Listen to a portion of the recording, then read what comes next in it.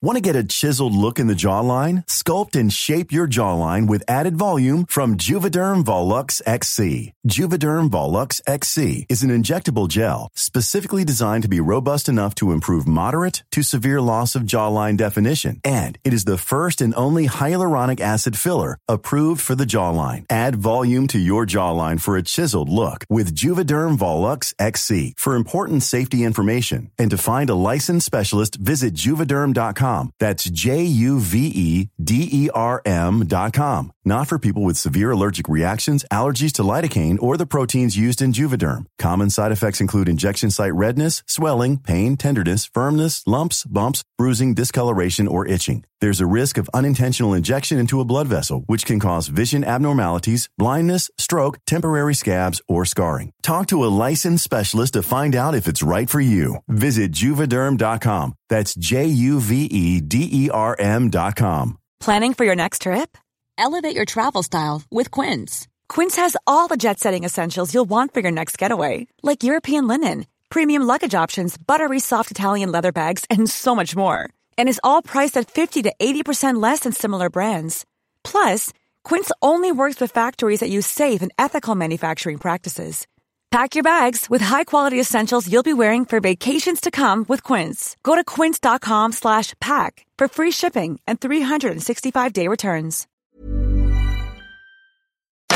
This week on Pop Gaze, we talk Emily in Paris, Bachelorette Australia, and gay couples at school formals. Woo! Hi, I'm Jordan. I'm Charlie. And I'm Aurelia. And welcome to Pop Gaze, a pop culture podcast for postmodern quiz. For postmodern quiz! Yeah!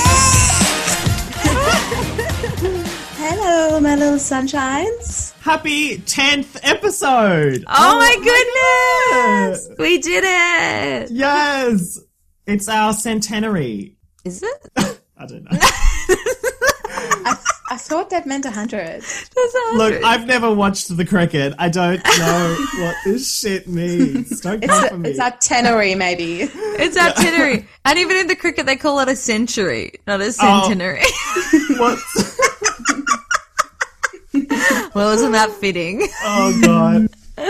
We made it. We did 10 episodes. Who knew? Who knew? Wow. Incredible stuff. I'm very proud of us. I am too. I'm proud of us for, like, doing something in these unprecedented times. Truly. We made it work.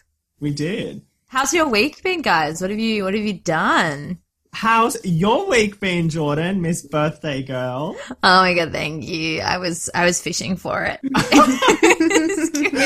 You're like, how's anyone been? Anyone had any significant dates this week? Any huge milestones for anybody? No, it's been wonderful. I turned 27 on Tuesday, or as I like to call it, 40. No, I turned 27. I had a really good time. My family and I have a crossover point in some random park, so we met there and had a really freezing lunch, and everybody wanted to leave, but nobody wanted to say so. And I was pretty drunk, so I couldn't feel the chill. And so they were all kind of like, okay, well, we better wrap this up. And I was like, no, we got another hour before we have to leave. But we did end up leaving. And then I came home and I watched The Way We Were, starring Barbara Streisand and Robert Redford, who I didn't know were actually sleeping together during the filming of that film. Oh, good on him. Sexy. Yeah, the chemistry between them, it's incredible. And I ate a kilo of prawns, and I did something that starts with the letter M and ends with the letter A, and I had a great night. Oh. Thank you. You went to Mona, the exhibit. I sure did. And you looked at the wall of vaginas. Yeah. And the shit machine. No, it was a good night. And I'm usually vego, so having a kilo of prawns really, I think I'm still dealing with the repercussions of that. Oh, wow. That's a lot of crustaceans. I loved your picture that was just you with this, cavernous bowl of, I should post a photo because I was like, just take a photo of me, and I kind of like roll with the shit aesthetic on Instagram. I'm like, not having aesthetic is my aesthetic, but my housemate is not about that. And I was sitting there, and I was like, just take a photo of me holding the prawns in front of the DVD, and she's like, no, and she staged it with all these like plants around me. I could tell. Yeah. I was like, some effort went into this photo, and I really appreciated it. I liked it from both my accounts. It had like the golden ratio. Yeah.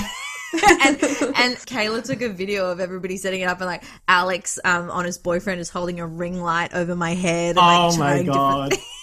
And I'm just like pouting. It's what we've got to do to stay relevant in this. Absolutely. And there's world. about 46 photos. No, more than that. There were so many photos taken, and now I can send them individually as Christmas cards. That would make a great Christmas card because of the prawns alone, I think.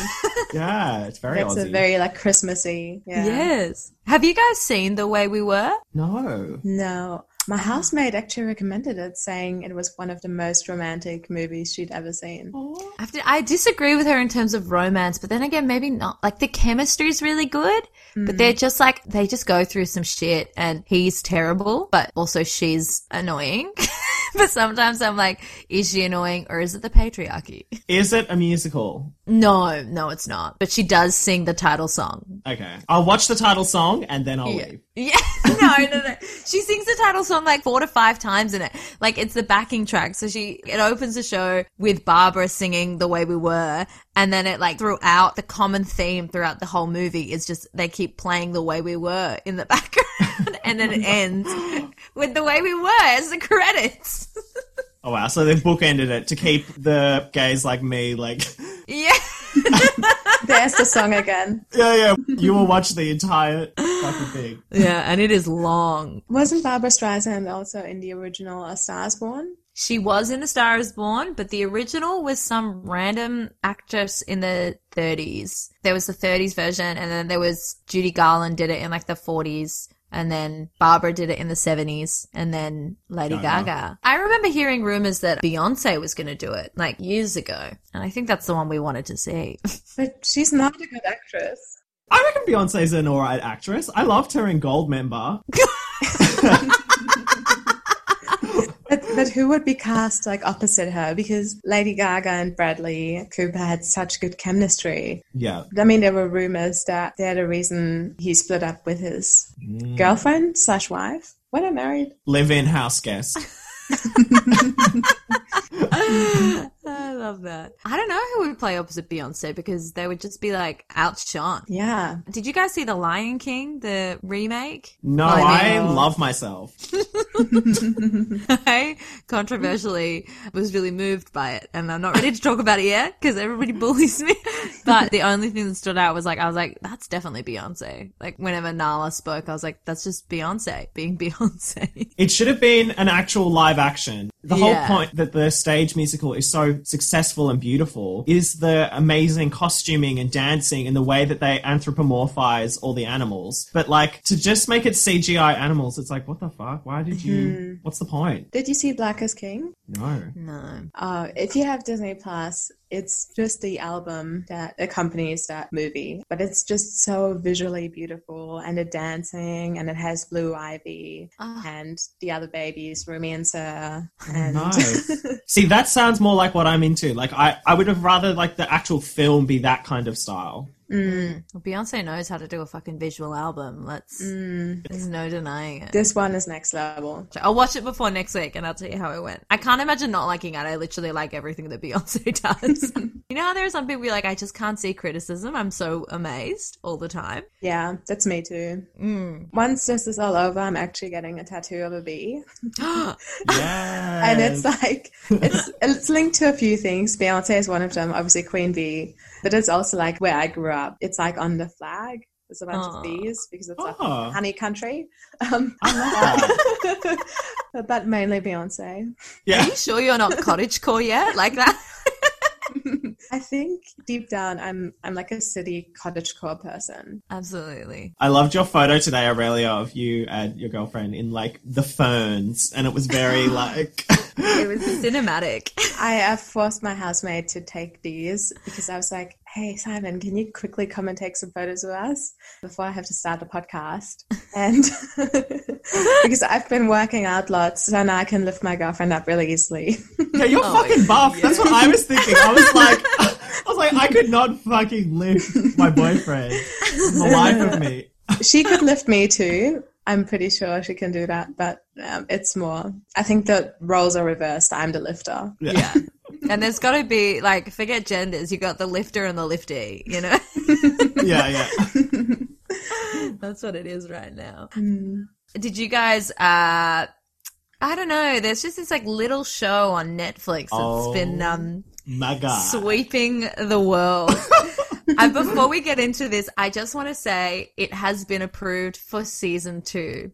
Season 2 of Emily in Paris will be coming to us in no time. Okay, so let's talk about it. Your thoughts. Go. Oh my God. So, like, let's just at least signpost where we're at. I'm halfway through. I've just finished episode 5, and there's 10 episodes in the first season. But I'm completely fine for you to spoil it because the show itself is just... You can't ruin what is already ruined. Nobody cares. Nobody cares if you spoil it. You're still going to watch it. Like, it's wild. It traps you. It's so shit. And I watched the whole thing in a moment. Yeah. I watched like 5 episodes by myself. And then yesterday, my girlfriend was like, I want to watch it too. And she started episode 1 and I was like doing some other work on my computer.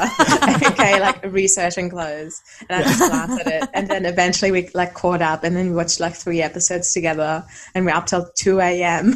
Oh my God. And I honestly have not seen a show in such a long time where I didn't like any of the characters. Yes! Outside of Camille, the French. The girl that they're like taking advantage of. Yes. So Oh my far, God. I still really like her. Everyone else, I'm like... It's the most hateful bunch of people. No redeemable characters. Awful. And the outfits... I'm sorry. It's disgusting. It's like someone described a millennial to someone who's just come to Earth and then was like, and now we need you to design clothes for this show. That's what I said to Josh. It's like one of those like script generating robots. That's like it's trying to like approximate teen speak. It's like, is this what the kids are saying? It's so out of touch. Oh my God. It makes no sense. She's a fucking social media influencer, but she has 48 fucking followers. Are you fucking kidding me? Stop. Oh my God. And there's this like, I don't know if you're up to it yet, Charlie, but there's this like, you get to this bit where there's like this new fashion label and they've got some like guerrilla marketing campaign. Yes, I've seen that episode. It's so lame. It's so everything about this show is so shit. The thing that it comes down to is that Emily is a deeply flawed person, but the way that they write her and the way that Lily Collins portrays her is as if she's the everyman, as if she's like all of us and we really like empathize and get her, but we don't because you keep telling us she's a great person while showing us all the shit things she does. So entitled as well. Like it just reeks of like that vibe of like, we are the central figure. We are the bringers of intellect. And just the idea that like a 2020 French advertising marketing company, that they need this like random little influencer girl from America to be like, honey, this is how you hashtag. It's just so embarrassing. And I really don't like the way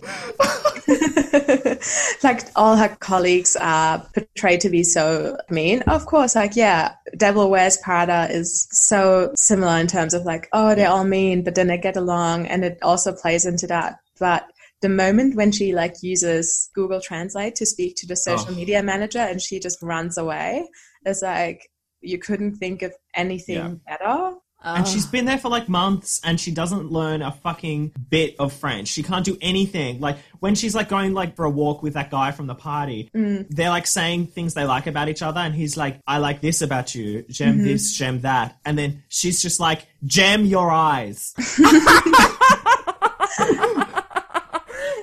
She arrives and says bonjour. I'm like,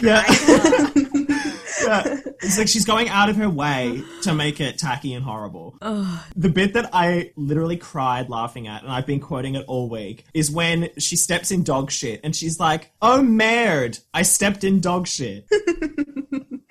Oh my God. I'm just going to be saying that to everything. Anytime anything goes wrong in my life, I'm just going to be like, oh, merde. I don't know what they wanted this to be. I think you're right, Charlie. It's an algorithm script. It's like Netflix just went, this and this and this, now make this kind of show. Yeah. And they did it, and it's a success. It's #1 in Australia. And I watched it. Yeah. It's so addictive, despite everything. And also, I have this little newsletter I send out from time to time. And 2 or 3 weeks ago, I sent out a thing that had 3 little stories that are generic tropes. And one of them was literally fashion student, just graduated, was always really popular, top of the class. Now she's in a new firm and she's struggling. And it's the exact same trope. Aurelia, I think they took your story and they ran with it. But I also included 2 other little tropes, and I think we'll see them very soon. One of which is the one with the boy band type boy who's really popular. Every woman loves him. For some reason, though, he just can't find the one until he falls in love with a waitress who doesn't know who he is. Yes, this is some fan fiction. And then she's like, I don't know who you are. I just love you for who you are. And then he's like, but if you really knew who I was, you wouldn't love me. And then she gets to see who he really is. And she's like, I don't know how you could want someone as simple as me. And then he says, that's all I ever wanted. It's too real. And then they live happily ever after, and he becomes a stay-at-home dad. The end. Oh, that's season 2 of Emily in Paris. It's coming. I just don't know what they're going to do for season 2. Kill her off. Because it's such a joke. Yeah, they kill her. Oh my God, if she dies episode 1. No. But I don't want it to become self-aware, though. I want it to stay as shit. Yeah, it's the worst thing I've ever seen. She stays in Paris. She starts her own agency, and all the other American girls she imports have to have in Paris as their last name. So it's Stacy in Paris, Courtney in Paris. I was actually thinking of changing my Instagram name to Aurelia in Paris. Yes, I think that would be so funny. Puffs in Paris. We're going to all... Puffs in Paris. Yeah. Oh my God. The other thing that bugs me about her is that she keeps talking about how she separates her professional and her personal life. She's like, I keep that separate. And I'm like, you don't have a fucking personal life. You have no friends. You have cyber sex with your boyfriend in Chicago with the doona up to your neck.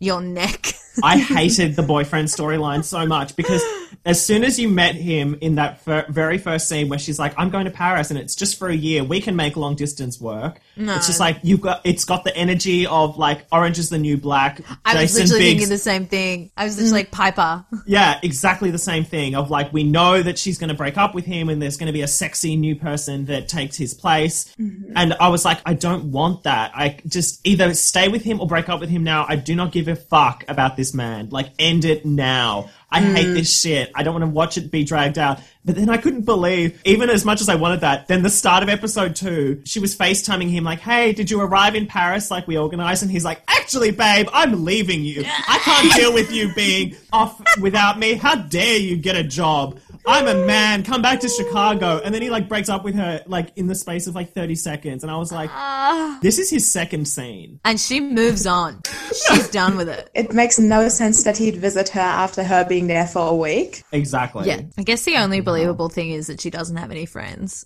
But then even the way that she meets her 2 friends, the girl who's a nanny. Yeah. Yes. Why are they always meeting at the same spot? Those kids always playing at the fountain. It makes no sense. And it's 100%. You can see the vibes because it's written by the people who wrote Sex and the City. And it's got that same thing how all the other women that surround Carrie just sees as these accessories to herself. And Ashley Park's character, who is the reason that I started watching Emily in Paris. She was Gretchen in Mean Girls, the musical. Yeah. Tony Award nominated for her role as Gretchen. Yeah, so I'm obsessed with her, and that kind of got me into the show. And so it was kind of annoying to see her relegated to the role of sassy best friend that is just constantly let me tell you everything about Paris and let me invite you to parties, but I'm also just a B character and I'll never get my own story. It was so weird. I feel like they introduced her story and then just left. Yeah. And it's who makes friends like that? I've literally never made a friend Okay, actually, I have made friends. I've never made a friend. I've never made a friend by being like, oh, let me help you buy these flowers. Yes. What? And that was gay, though. Let's be real. That There is was some gay. sapphic vibes going on between those two. But also, apparently, I haven't watched the end of it, but apparently no threesome happens between the downstairs neighbor, his girlfriend, and Emily. It just makes sense. It's French, menage a trois. It's like 100%. perfect thing, and apparently it doesn't happen. There are so many times where we think that they're suggesting it. There are so many times where Camille is like, I want to say something to you. Sorry, that was a really shit French accent. And I think, I don't know, spoiler alert, although who fucking cares, but there is a moment where, like, I think it's pretty early on where Emily kisses him. She also kissed Camille, like, when they first met, and they had that, like, all accidentally. Yeah. And I think that's them sowing the seed from the very get-go that But then the there's an seed energy there. goes nowhere. It's like, Goes she's like, nowhere. I hate oh, to I'm disappoint sorry. you. And then she's like, I'm not. See you at the party. True. I hope they're not queer baiting us. I'm going to be so fucking mad if they are. Like, they better have a full-on lesbian sex scene at the start of season 2, or I'm walking. Also, that moment when she meets that client and he's like, if you please, men or women, if you please. Yes. With the thing, and then she's like, oh, I please men, and it's like, oh, I didn't mean to say that, but it's such a trip of the tongue that would never happen. Yeah. I also don't believe she's ever had sex. I think she thinks she has, but I don't think she's ever touched anyone. Yeah. There's that scene where she starts to masturbate, and then the second that she touches herself, all the lights in the building explode. That's when it should have, like, turned left and been a story of a woman who, whenever she touches herself, the power goes out. Yeah. And that her frustrations with that cause her to dress with little hats everywhere. I do want a bucket hat, though. Oh, the bucket hat is forgivable. It's not the hats themselves, it's the hats On the person. Yeah. Yeah. I'm going to go and say I actually like the fashion. I really love that. I'm so sorry. That green, leathery, like it looked like dragon scale kind of iridescent jacket she had, where she had like green and then she had like the purple necktie. Mm-hmm. I was like, oh, it's kind of Daphne from Scooby-Doo vibes. This is very true. This is very true. It did remind me of Gossip Girl. 1,000%. Her take on feminism as well is very funny. They kind of don't really bring it back to that at all. It's just her first interaction with the French people is like, they want to have this naked lady, and then Europeans have never heard of feminism.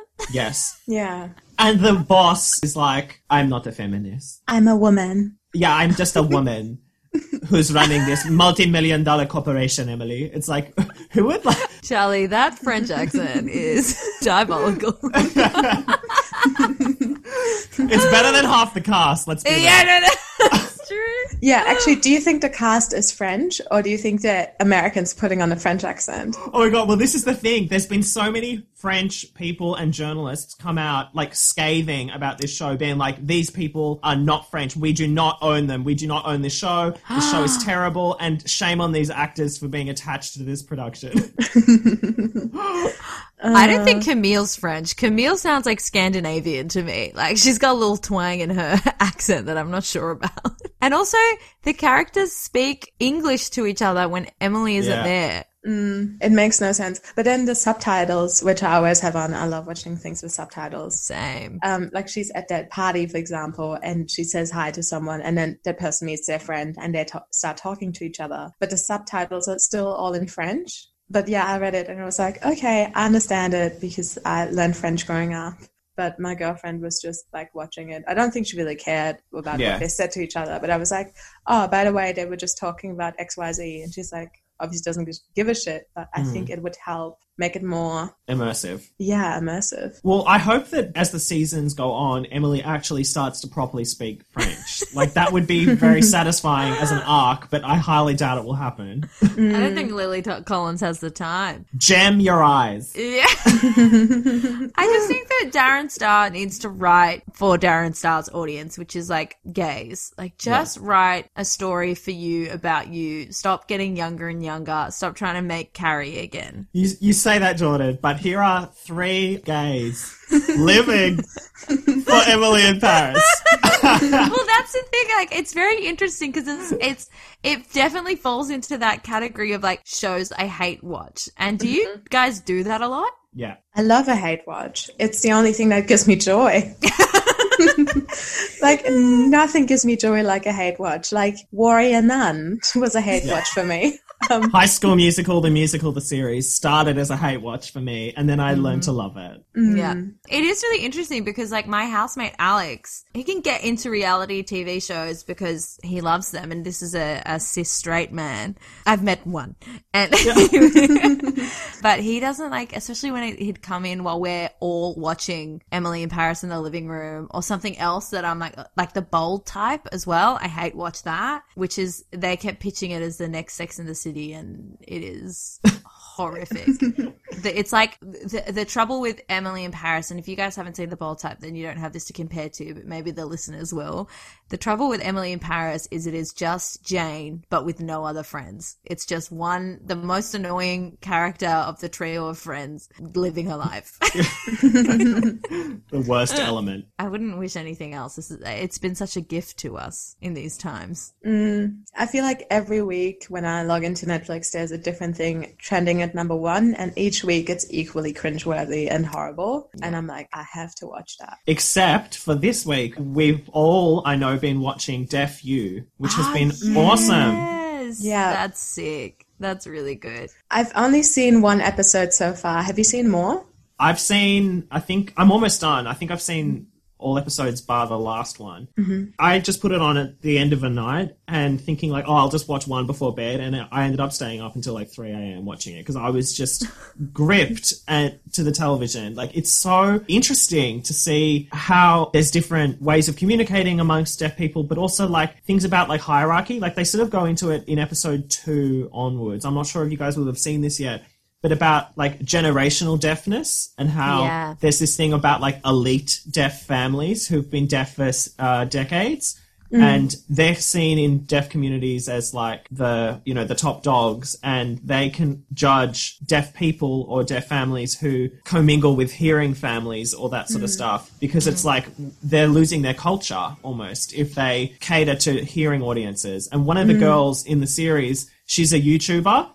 And she's making videos. It's like her and her gay best friend, like trying on clothes and talking about fashion. It's really cute. But a group of girls from the elite deaf circle are watching this video, and they're all kind of hating on her because they're saying she's mouthing, as she's signing, she's mouthing really exaggerated lip movements. And they're like, that's for hearing people, to kind of signpost where she is at in each sentence, that sort of thing. And they're like, I don't like that she's trying to cater to a hearing viewer. That's why she's got so many followers. And so like they're all pissed off with her for doing that. But she's just kind of like, hey, I don't want to have to be like a deaf representative. I just want to be a YouTuber. Like, and I just happen to be deaf. Like, don't make me have to take up the platform if I don't want it. So she's just doing her thing. And I found it just really interesting and fascinating to see, like, how that went down. And also when they explain how there's, varying levels of deafness, which is something I was always aware of. I know some people have hearing in one ear, some people have limited hearing in both ears or have implants or hearing aids. But I guess just seeing how some of the cast only sign or sign and speak, or when they explain that when you cuddle and you want to chat, you have to stop cuddling. Yeah, and that got me. My heart was like, oh my God, I never even thought about that. Yeah. That is like such a thing when you're of hearing that you take for granted, and that you then realize also not everyone being able to lip read, and that kind of being almost a different skill or language in itself that not each of them has, and how when you don't speak for a while you might kind of forget how to speak. Things like that just totally opened my mind. Yeah, it was really interesting because it's that thing where the culture that I've consumed, and even like the deaf people that I've met, and my primary school that I went to had an Auslan like community there, so we had quite a few deaf students there, which was pretty cool. Just having that experience, because otherwise I don't think I would have met deaf people until much later in my life. But we're not exposed to deaf people in relation to other deaf people. Like, It's either like an inspirational movie with some kind of, you know, hearing hero as opposed to just like people living their lives. And I think that's why, Jeffy, like, it's so good to see this. It's so good. And I mean, it's the same with any story, but we need to see people in relation to like their own communities, because otherwise we just think of like the extremes and stuff like that. It's very easy for everybody to assume that one side is all one thing. And that's not it. I don't know if you guys have been feeling this, but it kind of almost reminds me of queerness in a way, because it's this not technically visible element to a person that crosses all like manner of, you know, some people are just born that way and it just is how things are, and there's, you know, everything's on a spectrum, and it's such an interesting melting pot of people. But they're all connected by this one thing that is a bonding experience and a communication-based one as well. It's so fascinating. Yeah, because I think it's also like there's shared experiences and commonalities, especially amongst queer people, but like the queer community. Yeah, at the LGBTQ community. We say thank you to Brittany. Some of the best nights of my life. Oh my God. Here in the community at the centre, the RSL. The YMCA. The RSL. Here at Paran Pool. But it's like... Wet on Wellington. Yeah, exactly. Well, even like my partner and I, we live south side, and it's very picturesque here and nice, but we're going to move west or potentially north, probably west though, because we're like, there's not enough queer women here. Like, it's just like, we're like, there's a lot of what I call South Side gays, which is like no hate, but it's usually cis men who go to Fitness First 8 days a week.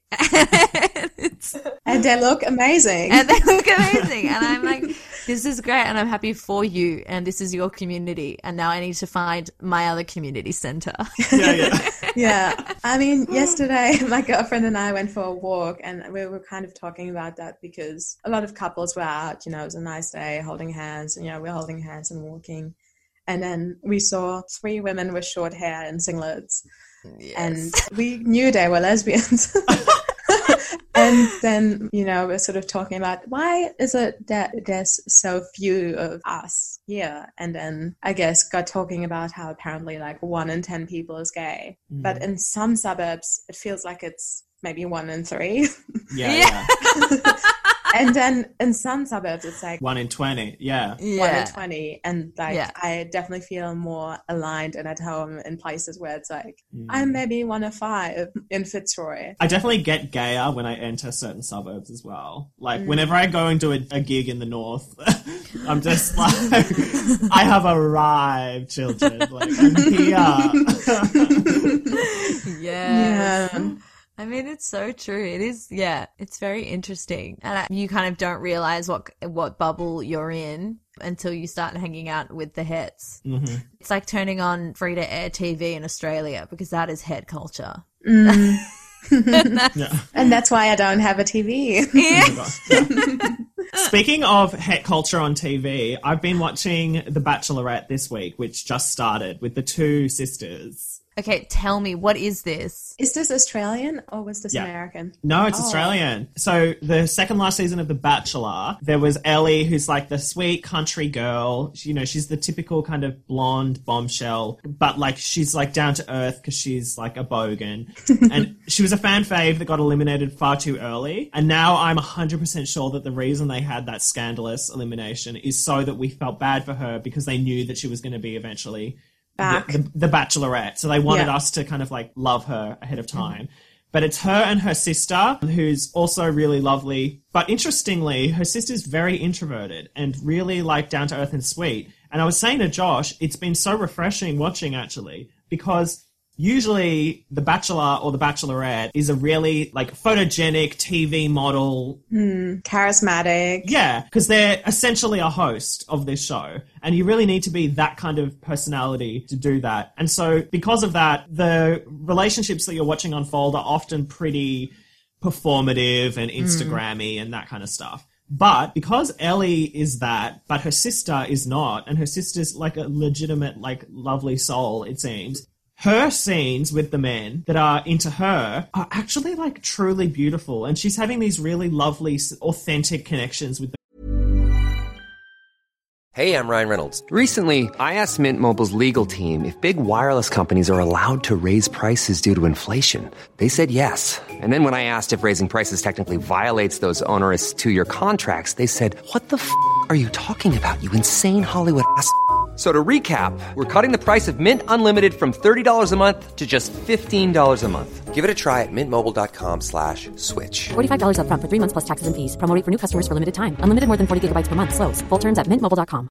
I'm Sandra, and I'm just the professional your small business was looking for. But you didn't hire me because you didn't use LinkedIn Jobs. LinkedIn has professionals you can't find anywhere else, including those who aren't actively looking for a new job, but might be open to the perfect role, like me. In a given month, over 70% of LinkedIn users don't visit other leading job sites. So if you're not looking on LinkedIn, you'll miss out on great candidates like Sandra. Start hiring professionals like a professional. Post your free job on linkedin.com/people today. Guys that like are getting me emotional, and I'm like 2 episodes in, and I'm like, this is unheard of on The Bachelor or The Bachelorette. Like, I can't believe it. Are you saying that the men aren't all trash? Yes, I am saying that. Are there like some sweet, kind Aussie men? Yes, there's this really lovely Maori guy. He calls himself Mozzie because he's half Maori, half Aussie. Cute. Oh, I thought that was his nickname. And I was that's in mosquito? He loves bugs. He loves sucking blood. Oh, great. Well, come see me in 2 weeks. But they have a really lovely vibe, and like they get really giggly on their dates, and it's getting me kind of like giving me that sort of high school energy of like, ooh, like they're dating, and like I'm actually really into it. And then because all the men theoretically can date both girls, but they seem to be really dividing it up into like who are you interested in, and that's that.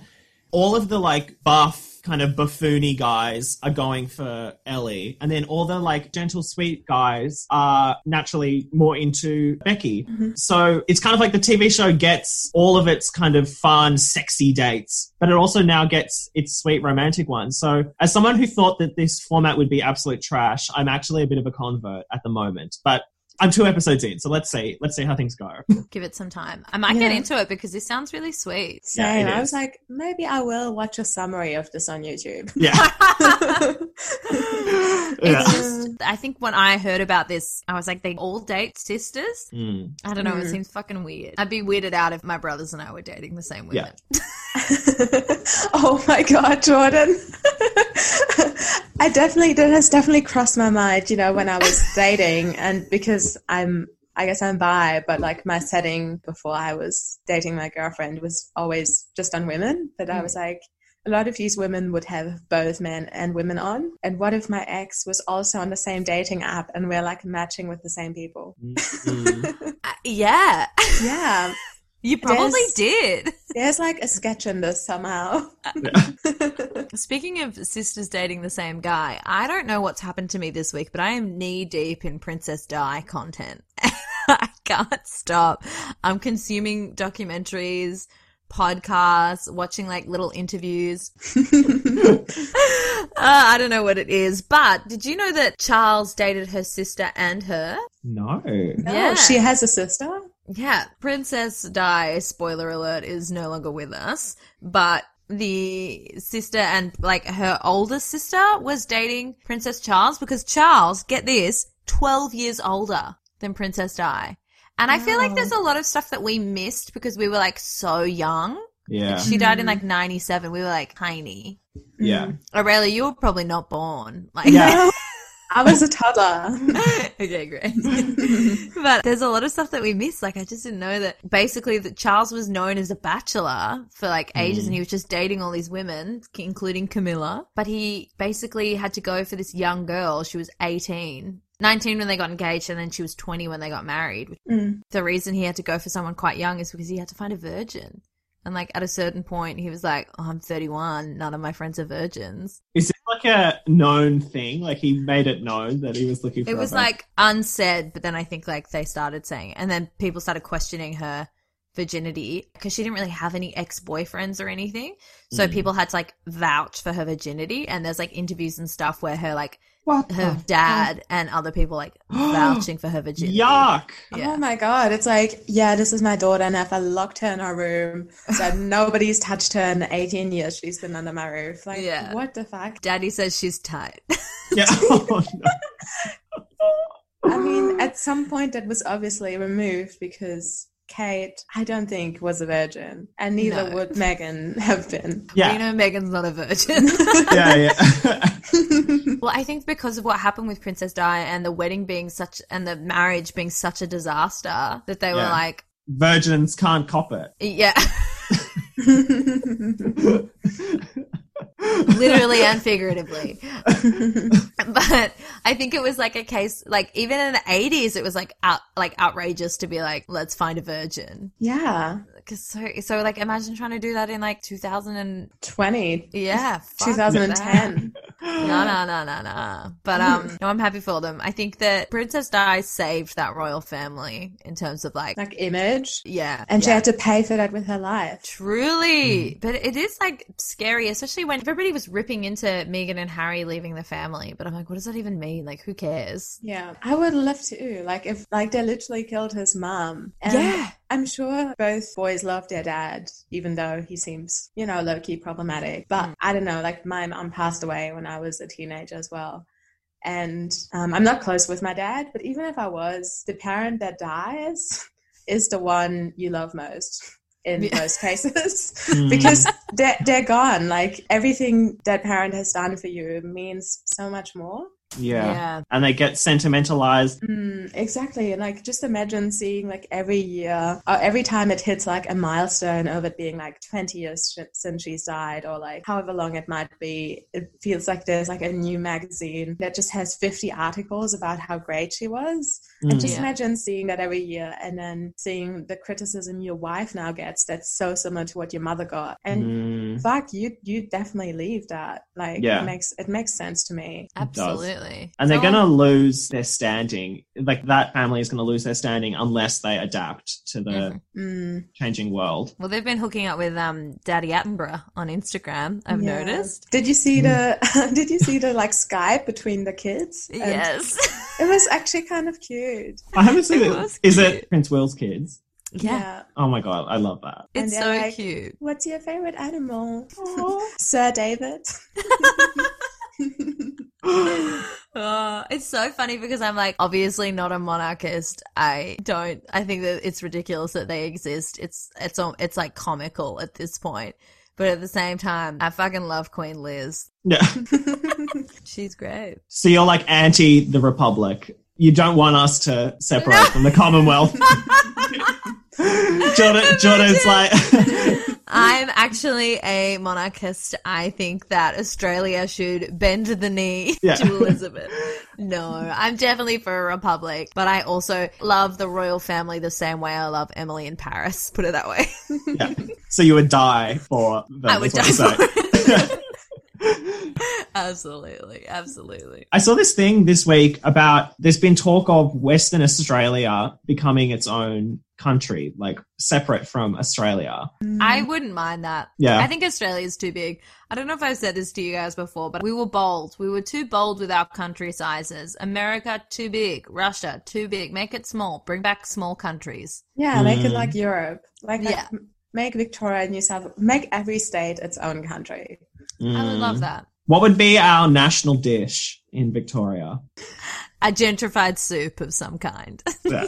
I wouldn't hate it being different country. Yeah. Would you guys run for PM? I've actually thought about running for the first time in my life this week because we had our like local election. Like they sent out all the little ballots and my boyfriend, I was like, oh, can you do it for me? Look, I don't want to be like that person that's like, I'm not political because I am political, but like, I just hate forms. I cannot fucking deal with it. Like, I'll campaign, I'll protest, I'll do all that shit, but I cannot do forms. So I got him to do it for me. And then like, before he submitted them, he's like, oh, do you want to like check yours over? And I was like, yeah, all right. So I had a look at it. And I noticed that he'd like voted high on both of our ballots for this like local twink. And I was like, what's with this? What's going on here? Can you let us know who the local twink is? Yeah. I'll forward you his deets. Campaign. But basically he voted for like women of color first, then like white women, and then the twink. And I was like, okay. He's like, it Hierarchy. still came after all the women. And I was like, yeah, but I'm just interested in that. So like, anyway, I made a tweet that was like, I'm not the jealous type, but after this, I will be running for local government. There are 2 twinks in this ward. Yeah. Do you think the money is good? Like running? No, it would be deplorable. Oh my God, it's so shit. Would I still have to work in a fucking call center and then manage the local council? Yeah. Guys, what would your party name be? And what would your policies be? My party name would be House of St. Clair. Yes. House, Haus. Yeah. Yes. Yeah. And then I'd be running a campaign like the drag queens in season 12. Oh my God. Look over there. Great. You could make it fun. Be like, look over there. Progress. Ooh. I don't know what mine would be. Mine would be like... Yours would be, I would die for Queen Liz. The Commonwealth of Jordan. Oh my God, that sounds like a young adult novel. Oh my God, yeah. That sounds really good. I'll just wear like a ginger wig and that like... Yeah, it's like United States of Tara, but it's the Commonwealth of Jordan. Do you remember the TikTok where it's like, I would die for Pakistan? I love that TikTok. Oh, what is it? It was like viral a few weeks ago, but I think it was like some kind of political campaign in Pakistan. And these like young teenagers came up and were talking about the things they wanted to achieve. And one of them just said, I would die for Pakistan, but in such a like, I can't do it.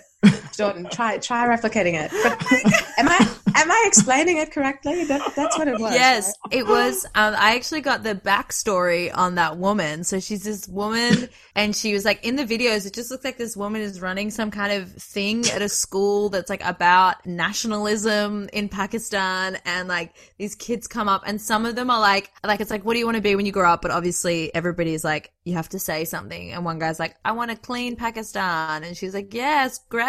She just keeps saying great. She's like, great. And then she literally shoves them out of the way, and the next kid comes up. She doesn't look them in the eye. She's just holding this microphone to their face. All the kids are peeking, so forgive me, listener, but they're like, I would die for Pakistan. And one of them is like, my favorite one was like when they threaten India, because obviously there's a like rich history of, you know, Pakistan's a relatively new country as well, and it was born because they wanted to be independent to India. It used to be part of it. So obviously they have a tense history there. And these kids are saying that they will destroy India. And then all these Indians on TikTok are like, oh my God. Reacting like funny. They're being funny. It was just, it's so good. I just sent a compilation to our group chat so you can watch it later. Yes, I'll enjoy that afterwards. But the backstory for that woman is that this footage is actually from like 5-6 years ago. Kids who went to that school are like, I went there, I'm this guy, and they show footage, and they're like, this woman was like actually like charged with propaganda. She like tried to, because she was really in with a political party, and like also became the principal of this school. And they used to have these assemblies whenever she wanted, where everybody would just have to like claim their love for Pakistan. Wow. And like all these kids are like, yeah, that was me. And they're like, they're all normal and like like human adults now, but they're like, yeah, that's me saying I would die for Pakistan. It sounds so radical. It does. But really it's just like normal looking sweet kids and like pedestrian looking kids. It's so funny. And some of them are going off, and then others are like, I want to be a teacher. Oh, it's good. But I hope she's going well. Speaking of campaigning, did you guys watch the Kamala Harris, Mike Pence vice presidential debate? No, I shielded myself from it, but I have seen The Fly. Yeah, I watched the highlights on YouTube. I mean, I'm not going to lie, I didn't watch it either, but I have seen The Fly, so I am completely informed about current day politics in America. It definitely felt like a good omen that Fly could have landed on Kamala, and I think right-wing media would have had a ball with it. But it didn't. And it like just stands out in his like stark white hair so much. Yeah. And it's also like, you know how people are like, birds aren't real? They're little robots. They're robots sent by the government. Yeah. Now I'm starting to think it's actually flies. Yeah, it's like Rita Skeeter in Harry Potter, the journalist that's like getting all the tea. Oh my God. Speaking of, I used to think that when people say bugged, as in like putting microphones and recording devices in people's homes, I remember Nicole Kidman's house got bugged when I was growing up, and I thought that that it was like a Rita Skeeter moment. I thought that they had like actual little bugs, like ladybugs coming in with cameras on them. Yeah, like recording her conversation. Oh my God, can you imagine trying to teach all these insects, like, and then you go and you listen to Nicole Kidman and what's his name? Tom Cruise. Oh my God, yes. Like what timeline was this? Who was she married to? I think this was like when her and Keith Urban just started dating. Keith Urban, that's it. But it would have been like a bit after Tom Cruise. I want Nicole Kidman to release her tell-all. Like, please. Oh my God. Speaking of Nicole Kidman, I wanted to tell you guys. So Nicole Kidman has been cast in this musical movie, which is coming out in December, that's directed by Ryan Murphy, called The Prom. I don't know if you've heard of it, but it was on Broadway a couple of years ago and nominated for the Tony. And I actually haven't got into it until this week because of Meryl Streep and the guy from Key and Peele and a couple other Broadway stars. Oh my God. I was like, I should get into this. So I like listened to the soundtrack, and like it's very kitsch and very like it's not anything new on a musical level, but it's based on the true story of this lesbian girl in I think Missouri in America. She invited her girlfriend to her prom, and the school, who was really homophobic, told her that she couldn't come to the prom if she was bringing a girl. And the girl and her family like tried to sue the school board, and it was deemed that it was like violating her First Amendment rights. So rather than having to deal with that, the school just cancelled the prom entirely.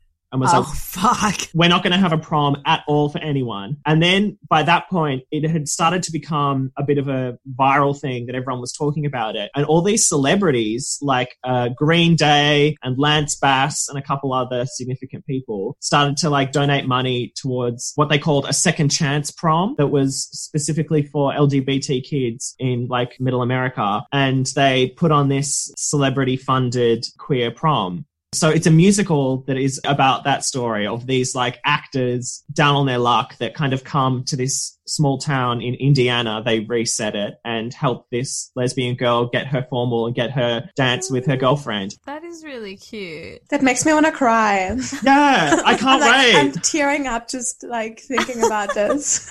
Yeah, It is very that. And like the songs are, as I said, like they're nothing new, but they definitely gave me the feels. And I can imagine like seeing it live because like obviously the big finale of Act 2 is they get to have this second chance prom. And all of these gay couples are finally getting their dance in, the middle of Indiana. And it's really just beautiful and exciting. And so I'm so thrilled that that's coming to something big like Netflix, because it's one thing for like Broadway to have that, but for Netflix to be having it with these big names like Meryl Streep and Nicole Kidman and that kind of stuff. It's like, oh, this is exciting to have. When is such that getting released? Christmas. I can't wait to have like a gay storyline with a happy ending. Yes. Yeah, exactly. Yeah. It's so rare. It's always like someone dies, they go their separate ways. Yeah, absolutely. And Ryan Murphy, the director who obviously created Glee and that kind of stuff, he said that the reason he was so adamant to direct this movie is because he was from Indiana and he didn't get to take a same-sex partner to his prom, and he ended up taking a girl instead. And so it's kind of this cathartic thing. So there's this like intergenerational thing about like the gays who didn't get to experience it passing on their like well wishes to the next generation. And yeah, it gets me really excited and emotional and like it's really beautiful. It's still like people think it was so long ago that stuff happened, but I went to my formal with a girl and I had to like register it. Did you? But I didn't, like, I went with my friends. Like, it was kind of hilarious upon reflection of being like, I wasn't really bothered that people had to go with a boy. I was like, I don't really care. I'll just go with my friend. That's some gay energy. Yeah. Everybody's freaking out. And I was like, I'm actually fine with it. I remember I only got annoyed because people kept checking in, being like, are you sure you're okay? You're just going with a friend. I was like, yeah, fuck off. Like, anyway, but there were 2 girl-on-girl couples going, me and my friend, and then another girl who was also in our friendship group going with a girl who like had to move overseas, but she was coming back around the time of our formal, and she'd been at the same school as us since year 7. So I was like, oh, I'll just invite you as my date or whatever. But we had to actually like go to my head of house, needed to like check with us and was like, what's your relationship status? Oh God. Yeah, thing. we had and that. I was like, are you kidding me? They wouldn't let you go if you were a couple? Yeah. The other thing was it was pretty easy for Emma and I because we went to the same school, and everybody else, if you wanted to bring a date from another school, that was absolutely fine to do that. And the other girls, you couldn't invite someone from another school who was the same sex. Yeah, same with us. That was how they managed to, because that is their covert way of excluding gays, because the optic is that if you were to take another boy from our school, at least they could just say like, oh, that's just 2 boys without dates. Yeah. Okay, I get it now. But if it's from another school, then that is distinctly like you have brought this boy along. So we weren't allowed. No one was allowed to bring dates that were male, and a couple of my friends missed out on formal because of it. So yeah. I hate that so much. Because also a lot of teenagers just who go through all of their high school without being in a relationship. Or there's maybe like something, but like it doesn't really turn into anything. And just the fact that even before you're like entering the world after graduation, you're expected to make a relationship that's romantic or sexual or something. And I feel like it also just growing up, there was like a big portion for me when even as I was going through puberty where I wasn't really feeling like sexual. I was like almost feeling asexual. Because I didn't have any experience, but also just forcing that upon like, oh, you know, we have this great event where you can dance and you can have fun, but the premise of it is that you need to come with someone of the opposite gender and someone that you could be in a relationship with. And abide by our rules. Exactly, and abide by exactly these rules to make it makes me really angry. Yeah. And it is really like, it's like we've fucked with your expression of your sexuality and your expression of gender, and we've told you not to have PDA and not to do all this stuff, but you actually do need to bring someone from the opposite, like you need to have a date here and you need to have this like... Yeah. Whereas like I remember being like, I ended up having a great night, and I genuinely factor that in because a lot of people are like, oh, the formals are let down, blah blah blah, in the lead up to it. They're like, oh, you just kind of spend so long trying to look hot, and then you get there and it's like, blah, you're done. But we had a really good night, and I think it's because most of my male friends were gay at school, so if anyone did go on a date with someone, it was hilarious. But I think it was also, I attributed a lot of that to the fact that I didn't worry about having a date because it was such a big thing. And whether or not it would have made a huge difference, I still think that you can't, like, you're so right, Aurelia. It's just so unfair. It's so weird. It's such a psycho thing to do upon reflection. To be like, 17-year-olds who hate themselves, now go find someone. And if you don't, good luck. Yeah. Have you heard, Charlie, of the Second Chance formals in Melbourne, in Australia? Yeah, there's similar stuff. I remember, like, the year after I finished school, there was a, like, it used to be run by IQ. Do you remember IQ? It was like for young, and it was like run by -18 or -21, which is the LGBT support network for young people specifically in Australia. And they would run like young events. I know that they had formals and that sort of stuff because one of my friends, he came out in year 12 and the school pulled him aside and basically said like, you need to go back in the closet because you got to save that till uni because you're a prefect and it makes the school values look compromised. And when he refused to do that, they just kept badgering him. And this was coming from the head of student welfare. She was the one sitting him down and saying, like, you know, you need to calm your farm. And eventually the deputy headmaster one-on-one sat my friend down and said to him point blank, we don't have fags at this school. Holy shit. Yeah. So he left in the middle of our year 12. And he'd been there for 13 years. So, like, he'd done junior school and secondary school and was a prefect. And so this had a really huge impact on our friendship circle, who were the gays. And it was such a very clear, like, message to all of us, like, don't come out. Yeah. You know, we don't want our year 12 affected in the way that happened to him. Like, so I remember he and his boyfriend at the time ended up going to the -18 formal and that sort of thing. And so I remember hearing about that. And so there are events that exist and hopefully there's not a need for them going forward that, as in this musical, that things open up and that people start to change their mind about it and that we have inclusive environments at schools. Yeah. Oh. Yeah, that sounds like a really cool thing. And it's also really nice as well. I always get excited when there's young gay women and portrayed in TV and film. I get excited by young gay women. Oh my God, fuck. That's the pull quote. There we go. Oh no. Talking about like that though, like, have you seen Ratched on Netflix? No, I haven't yet. Because that's gay but old. See, I just love anything gay. Is that Sarah Paulson? Yes. I mean, she's gay. Anything she touches is gay. Yeah. Oh yeah. Should we do our queer and A for this week? Yes. This week we've got one from Parvati from Port Melbourne, who says, there's this girl at uni that I have a huge crush on. I know she has feelings for me too, but she's just come out of a rocky relationship. How long should I wait before making a move? Ooh, I am bad with this one because I would just go for it. Yeah. You be that shoulder for her to cry on, and the rest is history. And then you be that pussy for her to cry on. Oh my God. Isn't that the thing of like, you have to get under someone to get over someone? Yeah. I guess you just have to decide whether you want to be the rebound or whether you want to be the new partner. I'm interested to hear, how do you guys make moves? What are your moves? I don't know, because I feel like especially when I was dating, I used apps a lot, which I didn't hate. Or like I would meet someone at a party really randomly and then they would message me later. I feel like every time I've like gone on a date, we know it's a date. Whereas like maybe in other times, the only times I've ever like come onto someone is at like an I'm so sorry, I'm going to vomit. At an after party. Oh my God.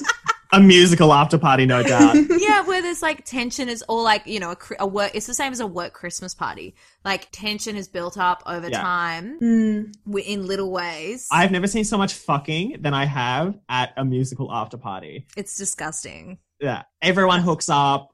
It's insane. It's the final night of comedy festival. You know what I mean? Like you kind of like, you build up to it. And I don't know, obviously there's moves along the way, but it's like very subtle. I'd probably say I bully them. Yes. Okay. I see that. I really don't know how to like give advice for this particular thing of like being friends with someone and already knowing them. You know, it's a good situation to be in because like you already know her, you know, she's into you, like all the cards are stacked in your favor. My typical move when I feel like it's been a few dates or maybe it's a first date and you know that moment when you're like almost kissing but like nobody quite makes a move. And I feel like this is super common with two women because we can be so like gentle and there's all those memes of like literally lesbians not getting hints. Yeah. You know, you know, there's where it's like, yeah, she asked me to spit in her mouth and step on her neck. Do you think she's into me? And then just being like, oh, I think she's just a friend. Yeah. Truly. Just two girls hanging out. I have a... But I generally just say, can I kiss you? Yeah. And the answer is like 10 times out of 10 people say yes. It always works. So go with the can I kiss you and then make out and yeah. And it's almost like if this were like a fleeting moment where you're like, if I don't make this move, I might never see this person again. Like if, you know, but if you're already friends and you're hanging out, it almost makes the wait hotter if you're like, yeah, it's too soon. And then when it finally happens, if you give it like another couple weeks or months like, or whatever. From the sounds of things, like these girls are going to fuck. So like just enjoy the slow build. Yeah. It's fun. I know that the lesbians like to rush, but try. See how you go. I am such a terrible flirt. Like I don't have moves. You know what I mean? Like I remember at school or like at uni when I would have feelings for a guy or just have a crush on a guy, I would just ignore him completely. Did that work? No, it did not. I think because like I don't know, like I wouldn't know how to handle these feelings, so I try and look indifferent to them. Like I didn't want them to know that they had power over me, but in doing so I'd just be like a little shithead.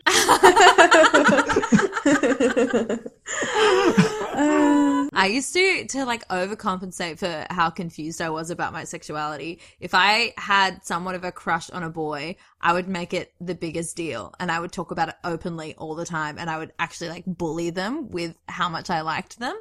Like I remember there was this like my friend had like a dinner for his like 19th birthday, and he's queer but he has like jockey friends. Yeah. I think I freaked them out.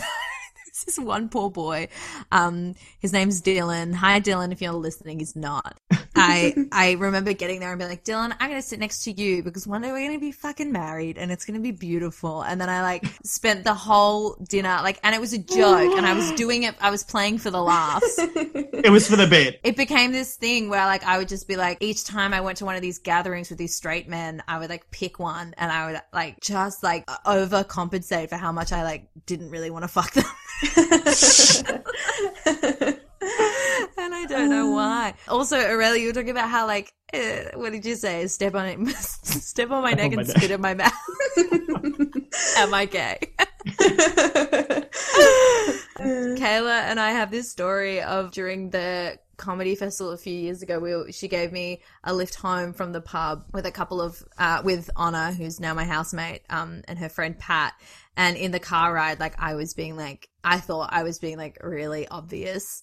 And then we like got to my house and Pat and Honor stayed over and like we're walking up the stairs and Honnor's like, you should make it a move. She's definitely into you. And I was like, I think I made it very clear that I was into her. And like was like, oh, that's amazing. Now Kayla and I are going to hook up. And Kayla remembers that as the loneliest and most depressing drive home because she was like, it's unrequited love. We will never be together. Oh my God. Oh my God. What did you do? I've just got this image of like drunk Jordan like leaning over the front seat just like, hey, Kayla. And Jordan's like, I was really clear. I made my feelings known. Just like a rattly breath being like, hey, you like this neighborhood? You're like, so you want to come up for some coffee? Yeah. It was like, does she like me? Oh my God. That's beautiful. Very funny. Well, I hope that helped you, Parvati. I hope that... Yeah. So just maybe let her mourn the old relationship a little bit. Let her go on the apps and be disappointed by the options out there. And then swoop in there and get that pussy. Yeah. Absolutely. Yeah. Absolutely. Good times. Great. Well, this has been a lovely... It has been lovely. I've really enjoyed trash talking Emily in Paris. I enjoy nothing more. Love to hate watch. We do.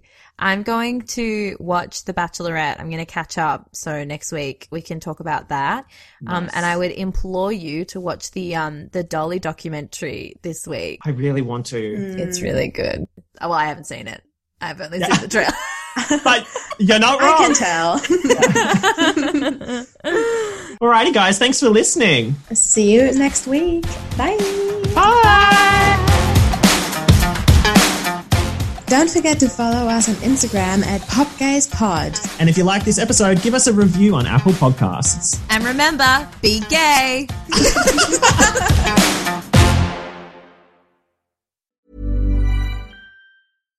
Here's a cool fact. A crocodile can't stick out its tongue. Another cool fact, you can get short-term health insurance for a month or just under a year in some states.